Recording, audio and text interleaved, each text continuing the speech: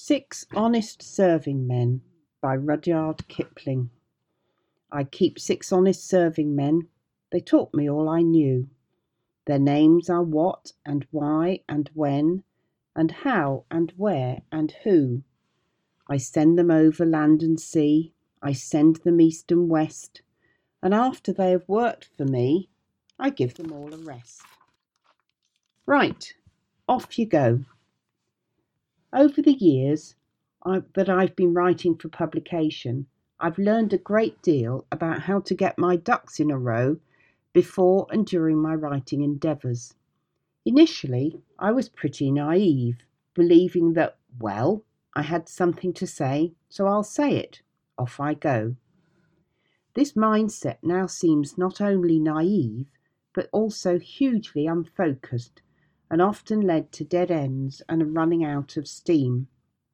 Certainly, in today's culture, where we're so used to reading people's unabridged and often unconsidered musings online, it's even more important that what we write for publication is appropriate, accessible, and focused. So if you're thinking of writing something for publication, in whatever format or location that may be, then this guide is for you. Its aim is to help you do your foundation thinking before you put pen to paper, or more likely, put your fingers to the keys these days. It's there to help you build a foundation and a structure to your writing, so that when you begin to write, the words will hopefully flow, and the flow will end up where you want it to go.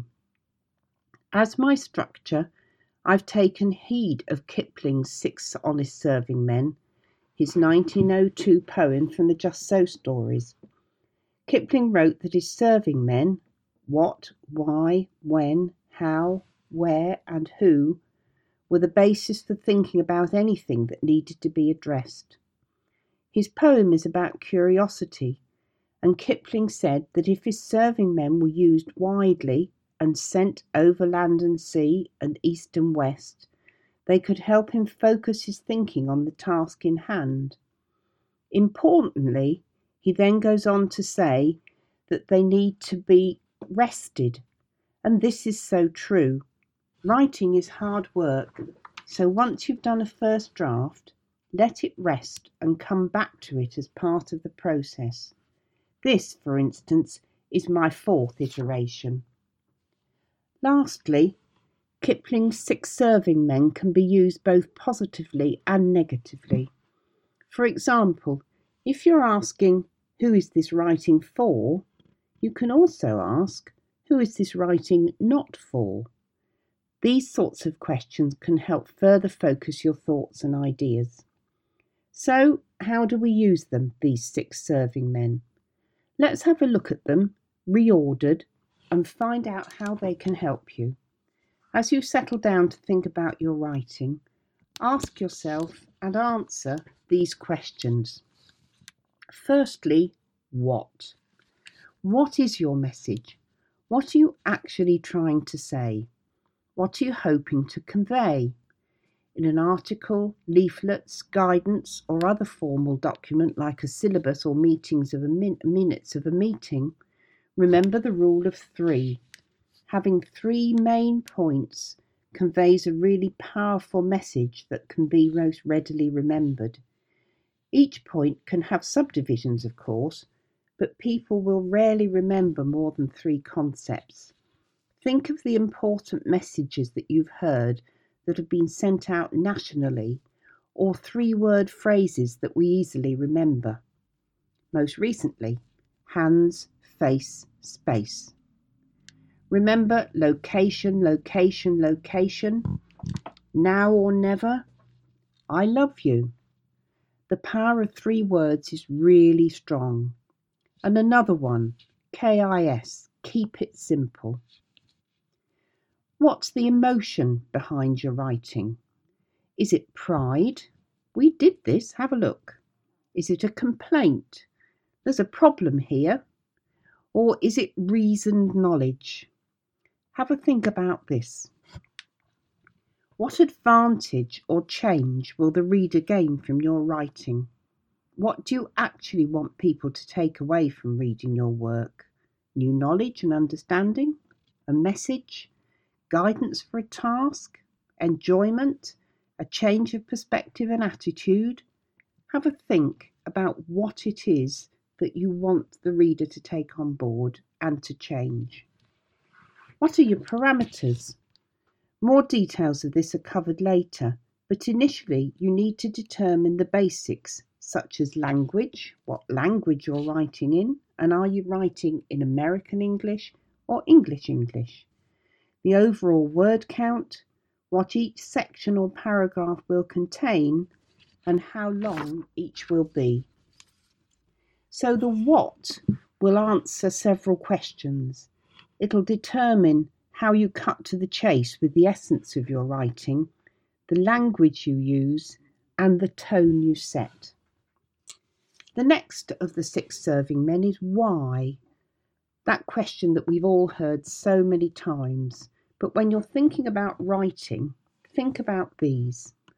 Why are you writing this? What's your motivation? Are you going to explain something? Tell a story? Have you got an experience you wish to share? Is it a stipulation in a contract or an obligation for an award, perhaps? Is it the outcome of research? Or is it a business plan or a personal ambition? Think why you're doing it, because it will make a difference to how you go about it. When the words stop flowing and the ideas stall, think about this why. Importantly, is this an internally or externally motivated piece of writing? This will help determine how driven you are to complete it and may affect the format you write it in. Everybody flags during writing, so you need to go back to your basics and think about why you're doing it.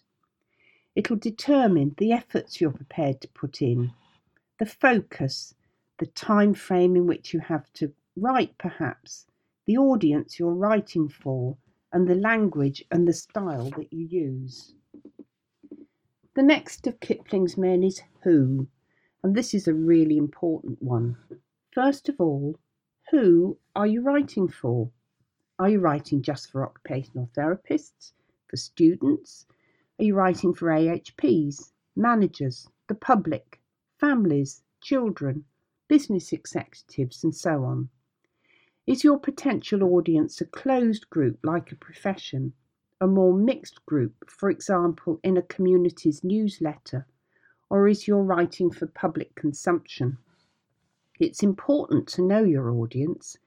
Different audiences will have different levels of knowledge, vocabulary, and understanding, different needs and different motivations for reading your writing. For example, you'll write differently if your audience will be obliged to read your writing, to undertake a course, for example, or in an academic article. If they'll read it out of interest, an article about a professional experience perhaps, or explaining your role. Or will they read it just for enjoyment or curiosity, something on social media or in a magazine? What do you want to tell them? Think about what's already been said.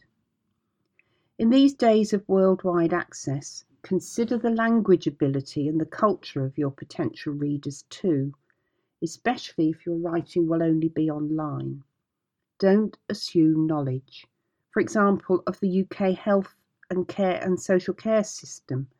Make sure that you explain what's behind what you're talking about. And do use acronyms with great care. We're all very good at it in our daily jobs, but for other people from the outside, they may not understand at all. Always put what they stand for in full for the first time and use them followed by the abbreviation. Who are you writing with? Are you writing on your own? Or, if you have co-authors or contributors, how will you write together? Decide who's ultimately responsible. How will you divide up the work? And who will put the content and writing styles together? Who's going to have the final say and on what? What's the plan if someone pulls out, defaults, or if you can't agree? All these things will happen, and it's useful to think about them before you actually start writing. And then, when you've written it, who's going to check it? Will it be one of the co-authors of a multi-author piece or an external reader? What's your experience, and how will you react if you don't agree with their comments? What authority will you give them to make what changes? Importantly, what will they check for? Don't forget that checking content and checking grammar are two totally separate processes. So will one person do both? And who's going to publish your writing? Writing for publication means that the publisher will have rules about the control and some control over how, when, and the style and how much and possibly what you write. Writing for publication means that you enter a contract, however formal or informal, with whoever will publish your work. You may have a message, or 3, but you'll have to abide by house rules. Alternatively, if you're writing for someone else's publication, for example, a syllabus, a set of standards, or an instruction guide, you may have to write things that you don't agree with or sections that you don't know much about. How are you going to react to and cope with this? If you're self-publishing, wherever that may be, you'll still need to consider who you're writing for and what they're likely to want to read and in what format. Writing for publication is rarely a carte blanche to say what you want. Publication means judgment by your readers. Consider how you'll react to both positive and negative feedback. Answering these questions will determine several things: your writing style, the length and timing of your writing, and how strictly you adhere to it, the language you use, how you structure your work, and the rules you have to obey. So, okay, where? Where are you going to send it once you've written it? Are you writing for a journal article? And does that journal have open or closed access? An online or hard copy publication, a newsletter, a publisher of a text or a children's book or a magazine, a blog site for self-publication, or social media such as Instagram, YouTube, Twitter, Facebook, or for a presentation. So many options these days. You may consider that what you write will be submitted to a particular publication with which you're familiar, but it's important to consider why you think this may be the best choice of location. Some journals, for example, have very many submissions, and so your chances of being published may be slim. On the other hand, if the impact factor is high, you may consider it professionally and personally advantageous to send it there. Most journals will ask if you've submitted elsewhere, so choose carefully, because generally you can only submit to one place at a time. It pays to look around and not assume that because you're writing about a particular topic or profession that your article will automatically be submitted to the journal most familiar to you. Think about these things, for example, as well. Where is your audience? Are you writing an academic article? In which case, consider where those who read it will be searching for articles. How will they find yours, and what search techniques and engines do they use? Do some sleuthing around to discover what your potential audience likes to read. When you've decided on the place to submit your writing, find out which types of articles have the most hits or downloads. What is it about the article that appeals? Has there been any feedback on social media about the kind of writing or topic you plan? Where then and when are they likely to read? Are you writing for readers who pick up your chosen publication during a coffee break, search for it in a library or an online to study later, use it as information for a task or self-education, or will they read it for relaxation? Where is the publication going to be kept? If the place for your writing is predetermined, like a leaflet, for example, or a particular website, or once you have decided where to send it for publication, look at the style and level of writing that exists there already, because they will be attuned to the audience that's going to read it. And lastly, think about what you'll do if your submission is rejected. Have you got a plan B? So when you think about where, several things will be determined: the style, the length, the language, and the content. To an extent, it'll determine when you write if publication dates are fixed. Where is an important question to answer. I wonder, for example, how you came across this article and if our decision to publish it where it is was the best for serving the purpose we had in mind. Only time will tell. So when is publication planned? Are there limits to your submission, or are you able to submit or publish it when you choose? If there are deadlines, then consider the following within your timeline.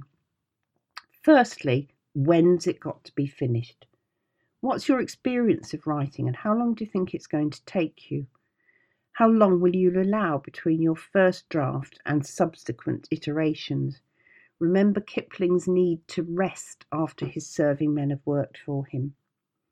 When you send it to be checked, how long will you allow the checker? How long will you give yourself to respond to the comments? When and where will you apply for any permission you need to reproduce copyright illustrations or script in your writing? It can take a while to sort out copyrights or to get illustrations completed. Who's going to be responsible for this? Your publisher may do it, but you, as the author, may be responsible.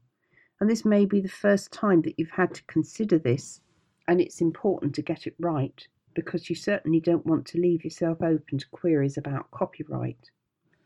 All this takes time, so perhaps a backwards plan or a Gantt chart timeline would be very useful. When you think about these questions, the whens, then they will determine several things.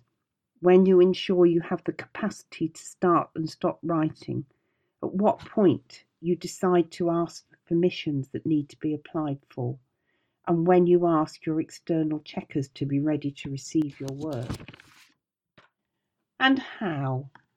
How are you going to write it? How is possibly the last thing that you're going to think about, because it gets down to the operational details of what you're going to do. Okay, so will you write it by hand first and then translate it to the required medium? I actually often still do this, especially when I'm putting the outline together, to decide what goes in each section, how long each section will be, and what the focus is going to be. I actually often write in pencil on a notepad so I can scribble it out, move it around, but that's just me. You'll probably do it differently. Will you write perhaps straight onto the medium that you're going to submit in? How will you convey the big picture? Will you have an introduction, an abstract, some key points or findings, a synopsis, a box with the subheadings in, all sorts of ways? But don't sweat the small stuff. Get your message clear and then fill your thoughts in around it. How will you write your outline, framework to guide your discussion and development? Will you do an initial brainstorm or brain dump and then order it? Will you have your framework or headings in place and then add to them? And what framework will you use? Here we've used Kipling's 6 Serving Men, but there may be a required section for a formal article that you're writing. You may use your 3 main points, but you need to think what it is that's going to be your underlying structure. How will you allocate word counts to various sections? Will your word counts reflect the importance of the topic or the construction of your writing? Do you know what counts as word count if it's fixed? For example, remember that words in illustrations and charts often aren't included in a word count, so this is a really good way of putting across information if you're short on words. How will you ensure that you've got the right style? If you're not a seasoned writer, it may be easy to drift off style and remember more casual or formal your writing style than you initially intended.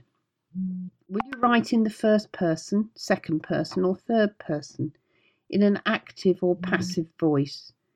People find different styles can come more easily to them than others, and switching styles from what you're used to can be tricky. For example, writing this has been reasonably informal in the second and first person, the you and I, and it's quite a leap from the formal writing that I'm doing on another project. It's so easy to drift from one to the other. It often requires more words writing informally, but it flows more like a conversation than other styles. And remember, the style may not be your choice, so practice first or find a mentor or an editor.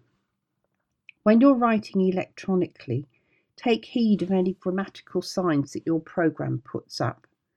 Has what you've written produced a series of wiggly lines under your words? And do you know what these mean?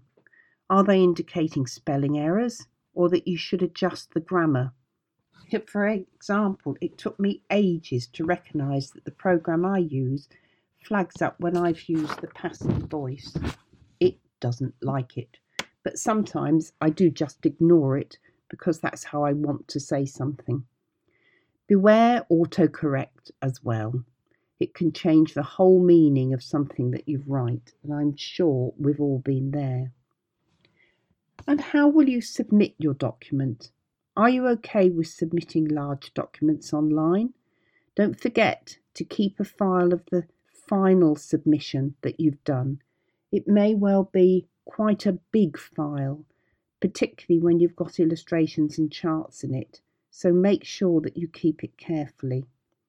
Often, it's useful to pack all previous versions into another file or external drive or cloud storage so that no mix-ups can occur if you've done a number of drafts or if people have sent you feedback. Don't get them muddled up. Again, mistakes easily made. And lastly, how will you judge the success of your efforts? Where and how will you get feedback? Are you aware of how to find the metrics of an academic article, for example? Do you belong to or follow the right social media platforms to watch for feedback on your writing?